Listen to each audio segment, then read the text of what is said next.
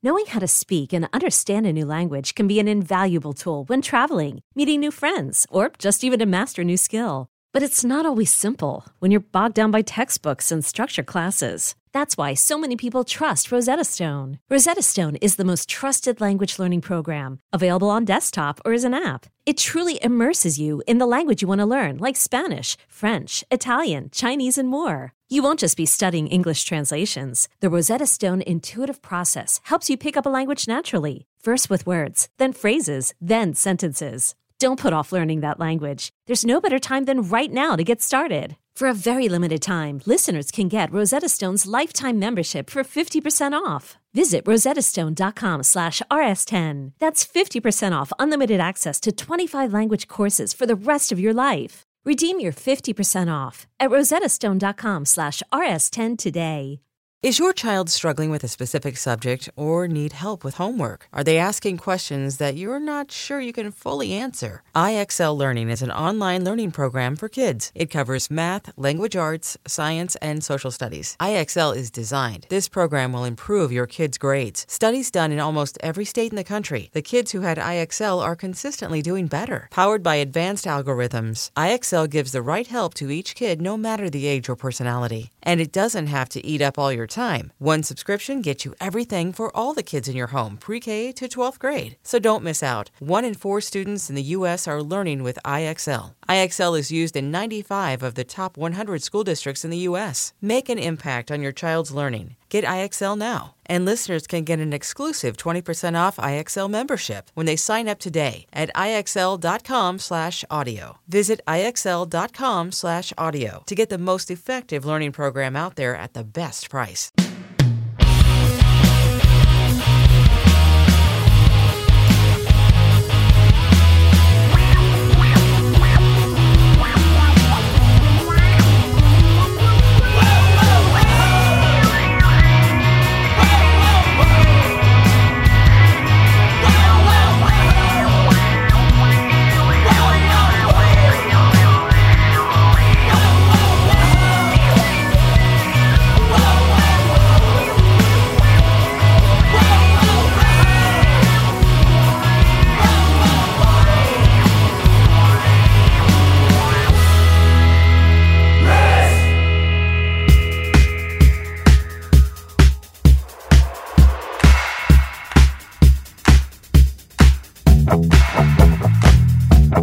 Hello, kids. This is Risk, the show where people tell true stories they never thought they'd dare to share. I'm Kevin Allison, and if I sound a little odd, it's because I'm not in my booth.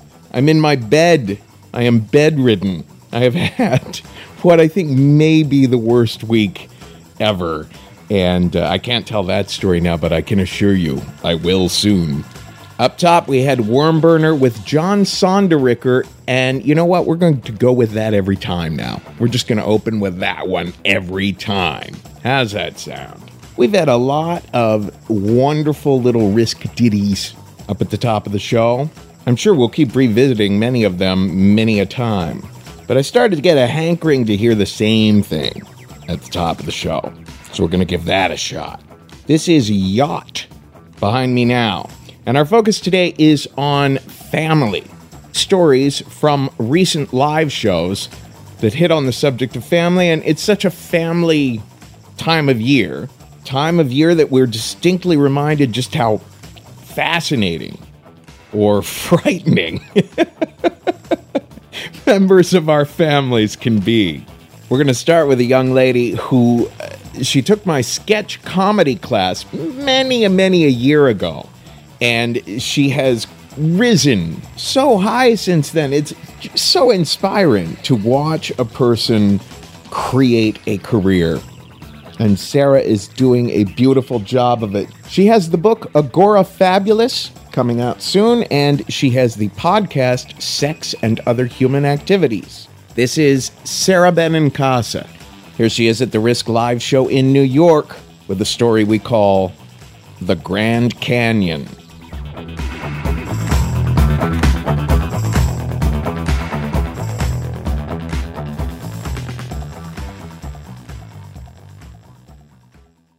If you ever happen to find yourself discussing pussy beside a corpse,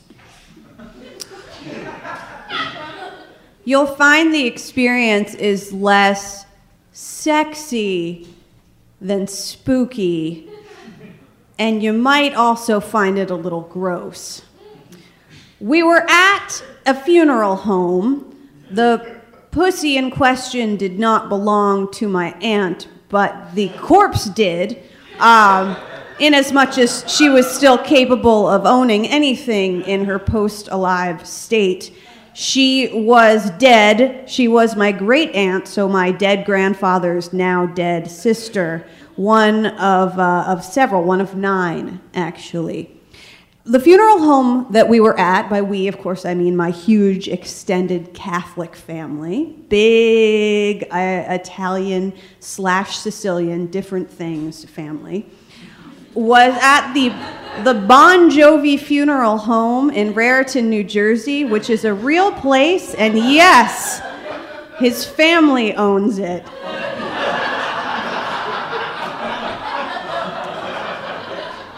His real name is spelled all one word, Bongiovi. He changed it, I guess de-ethnicized it so that it would go over better with 80s mall hair chicks. But the Bon Jovi Funeral Home is a real place. It's right off Route 202 by the Somerville Circle, and it's a good time. The Bon Jovi Funeral Home is where everyone on my mother's side of the family goes for a wake or a funeral. On the inside, it looks a lot different than it does on the outside. The exterior looks like sort of a 1950s clapboard, looking pretty humble 2-story home. The interior is pink, different shades of pink. There's a carpet that's dark pink with some pale pink roses. The wallpaper is pale pink with fuchsia roses. There are gilt sconces on the wall upon which are mounted flickering faux candles. And then there is John Bon Jovi's cousin, Angie Bon Jovi, who is the funeral directress and has big titties and puts them on display along with the corpse. She has very long French manicured nails to indicate that she is sophisticated. And above her huge titties is always a cross to show that she is one with God. And so there's a lot of big hair. I'm not saying she looks like Snooki, but I'm saying she looks like Snooki. So that's who takes care of the dead in our family. And I was there at Bon Jovi Funeral Home for the funeral of my aunt, who was my great aunt, who was a very cool lady. And a lot of folks were there. And one of the folks who was there was my great uncle-in-law, Tom. I call him my great uncle-in-law because he was the roommate of my great uncle Tommy. In retrospect, I don't know if they were gay or just narcissistic because they were both named Thomas. Tommy and Tom met in the branch of the military that's reserved for faggotry, which is the Navy. And they were together for 35 years. And they worked together for 30 years at the same factory. And Tom was a really cool guy. My great uncle-in-law, Tom, was really awesome. And we never called him husband or partner, really, of my great uncle Tommy because they weren't that type of gay. They weren't your modern type of gay, the young ones who they walk around and they got the clothes on and they look good and they think that they should have a right to say what they want to say. They're not the type of gay that marched in any kind of parade. They would have been the type of gay that very quietly and politely said, "Yes, officer, I'm sorry for disturbing the peace," and left Stonewall very politely that evening while the Queens threw things.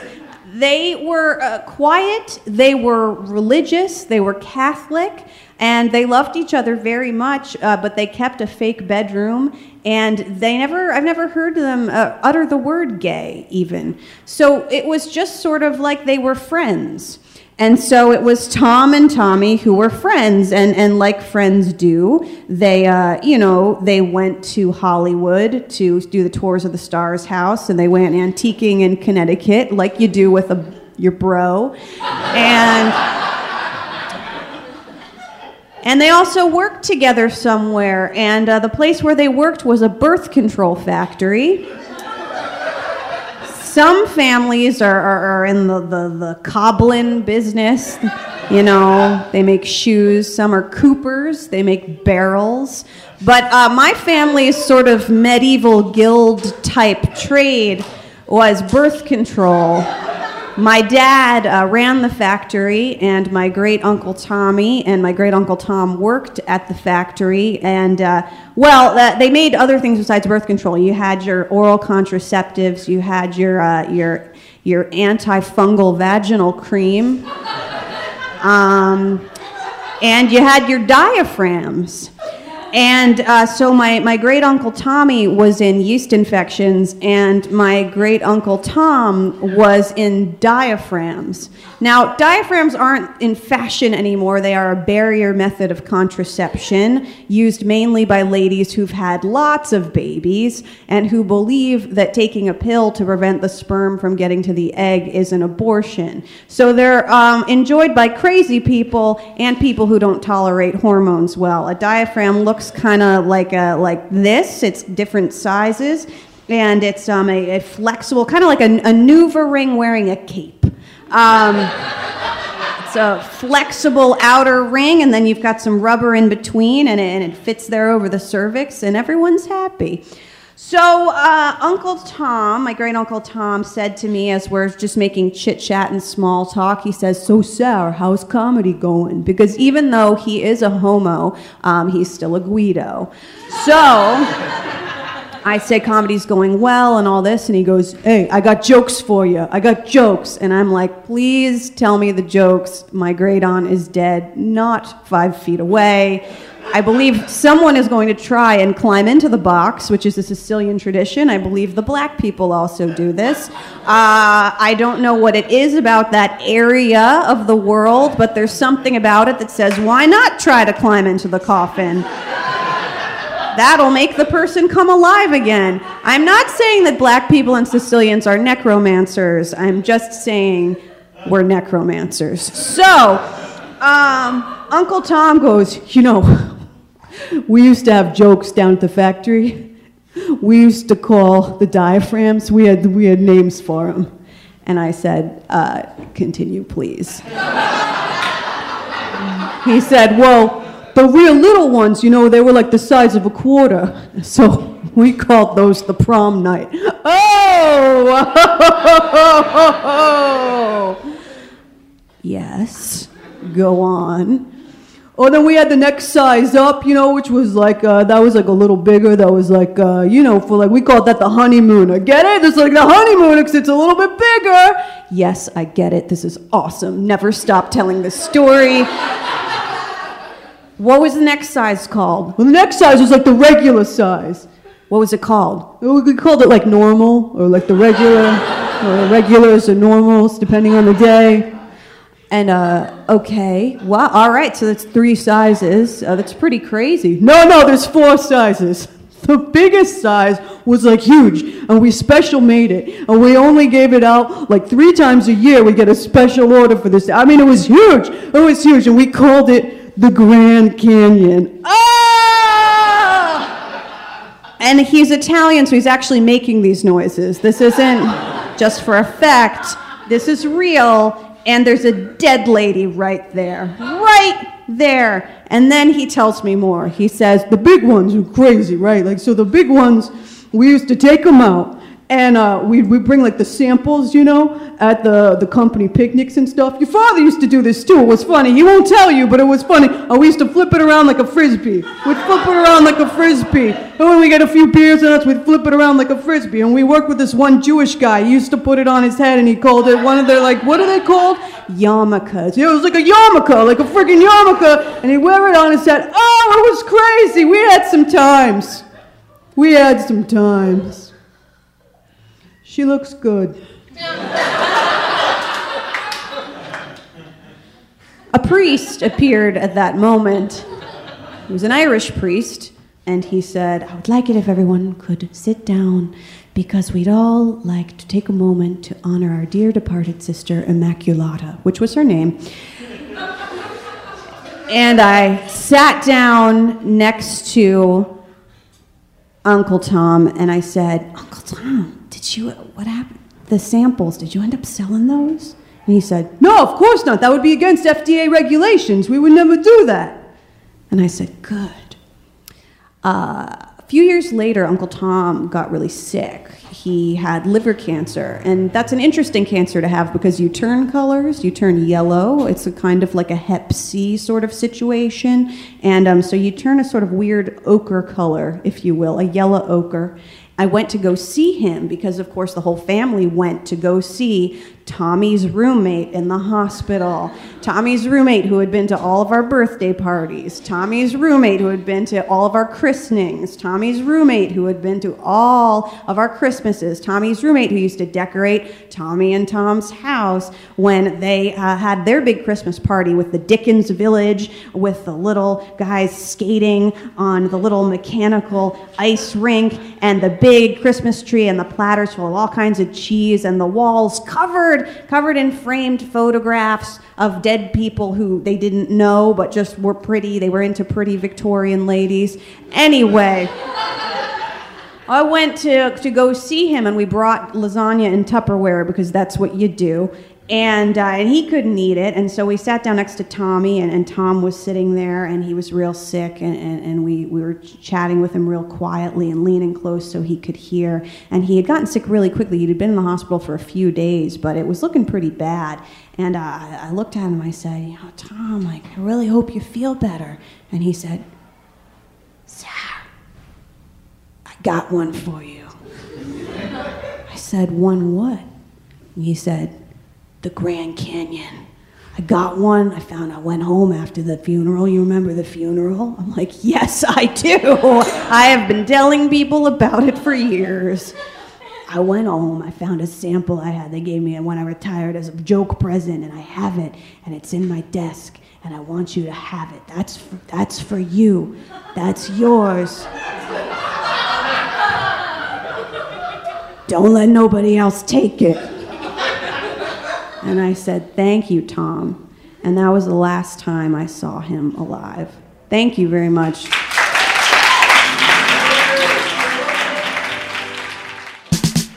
Good night, Mama. Good night, Dan. Good night, everyone. Good night, Mama. Good night, Daddy. Good night, children. Good night, Dad. Good night, Elizabeth. Good night, Simba. Good night, Mama. Good night, Dan. Good night, everyone. Good night, Mama. Good night, Daddy. Good night, children. Good night, Dad. Good night, Elizabeth. Good night, Simba.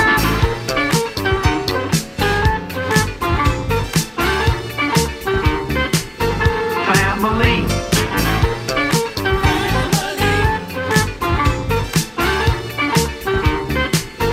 Family. Family.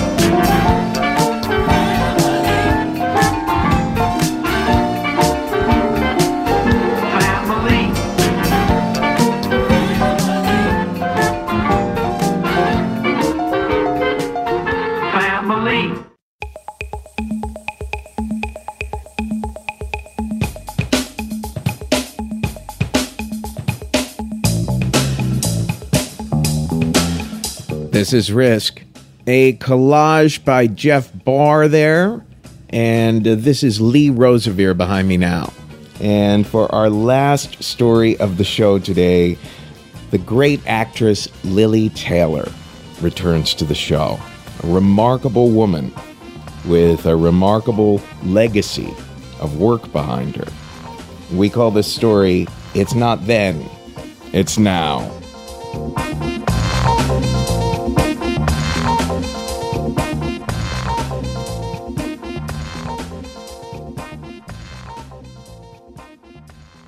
So my dad was a really bad manic depressive. He was a great guy. He loved people. He loved jokes. In many ways, he was the town eccentric, but he also suffered from manic depression, which is a hell of a disease. There's people that go on the depressive side of it or on the mania side of it. And my dad went on the mania side. The manic flights, they'd last weeks. They were high. He spent money. He bought cars. He bought houses. He bought grand pianos for people we didn't know. He had lots of projects. He had invented...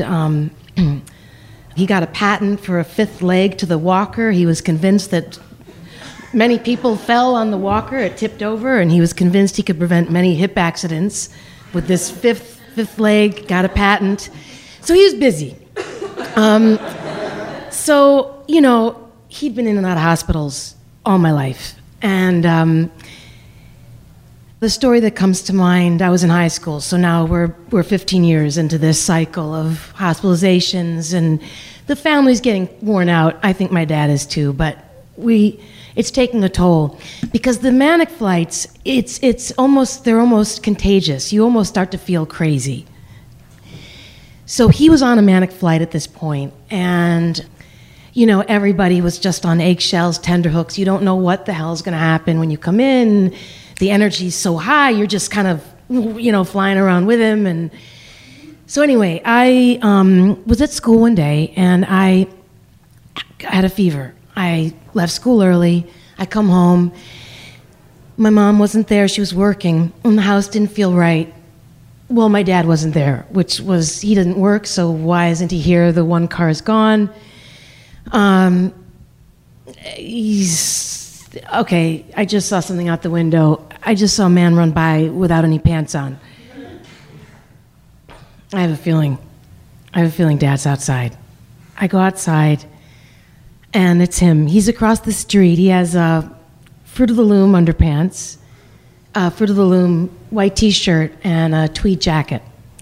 He's touching the front step to the neighbor's house. The thing with this kind of illness is you just don't know what mood they're in. Is he going to be angry? What's he going to do? I don't know. I chose the tactic of calm and sort of understated. Dad, what are you doing? I'm at a very, very important race.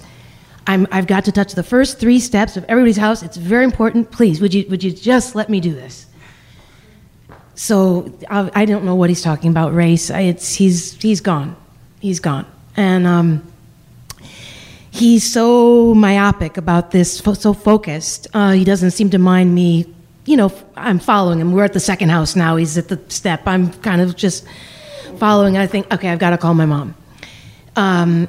I didn't really want to leave him out there, but my mom knows how to handle my dad. By this point, they'd probably been married 35, 40 years.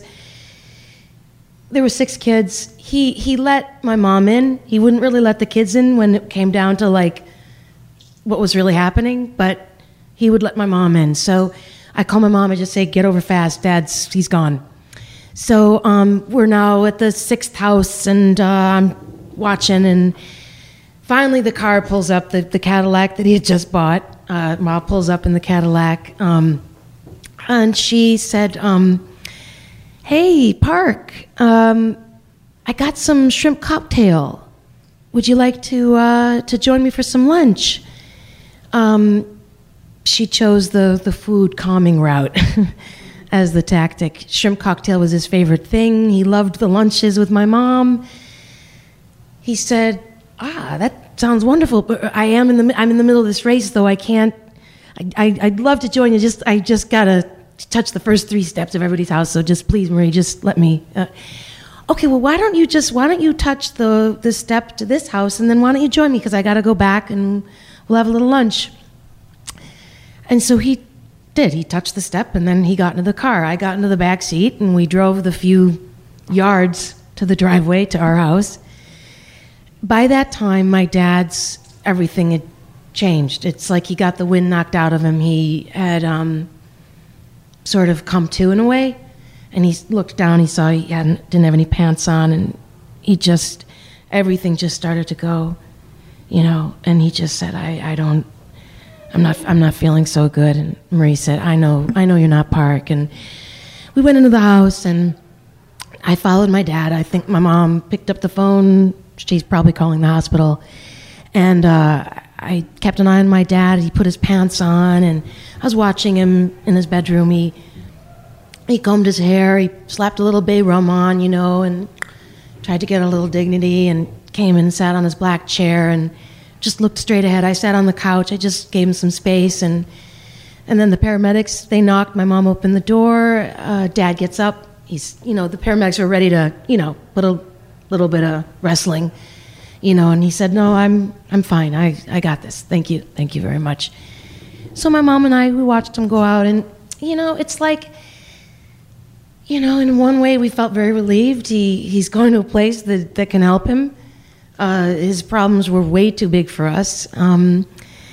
It's sad, of course. He knew where he was going. I'm sure that didn't feel very good. We went and visited him that night and didn't know what we were going to expect because, jacked up with Thorazine, doesn't know who we are. What's going to happen? He came out to the waiting room and just was like, sat down and seemed kind of present. No straitjacket, didn't seem too messed up with drugs, and sat down and, just said, I think it was pretty rotten that you guys called the paramedics and had me come into this shithole. I think that's just pretty rotten. I said, okay, that's all right. It's okay. We feel like you were, a danger to yourself and others, but it's okay. We understand. And, he stayed angry for a while. He finally got out. The cycle repeated a few times. We finally did do an intervention, which is another story. But the cycle was finally broken. He got the alcoholism and the manic depression got addressed, and, he died a sober man, which was really great. And so, one of the effects that this had on me, growing up in that kind of heightened circumstance, was this fight or flight mechanism, which was handy back then, because I could kind of act fast. I could deal, and I could be vigilant, and, boom. Not as useful now. It's not the same circumstances. It's too hypervigilant. It'll kill me early, basically. Being that amped up it's gonna take some years off. So, it's finding ways to take the breath, realize, it's not then, it's now, and I can respond a lot of different ways in situations, and I don't have to fight or flight it. Thanks.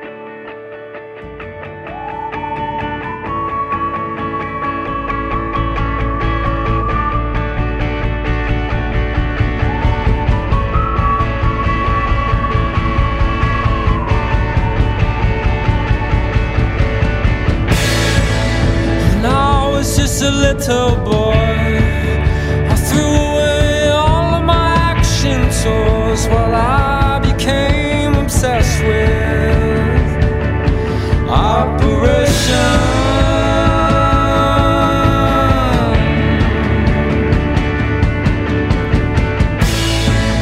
With hearts and minds and certain grounds,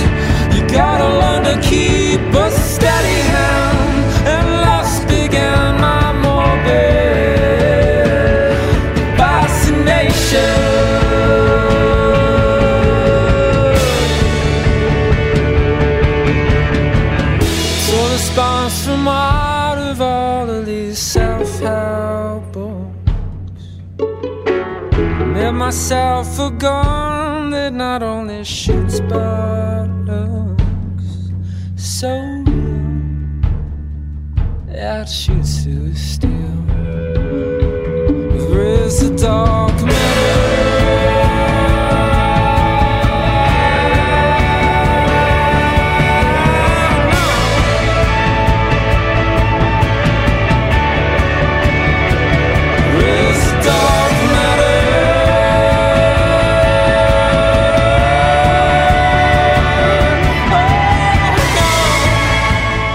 That's all for now. This is the genius Andrew Bird with a new song called Dark Matter. Folks, today's the day. Take a risk.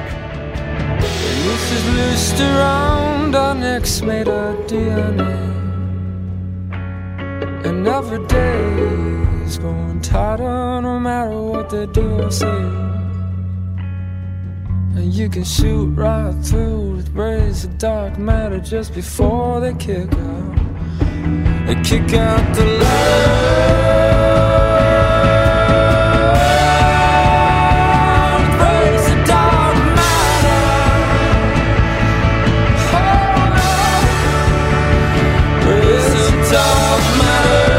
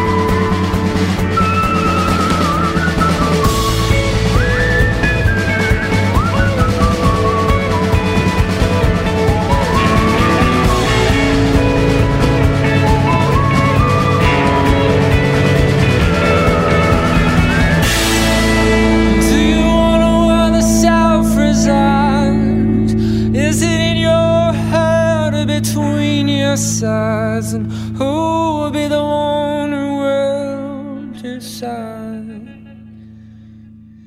its true location?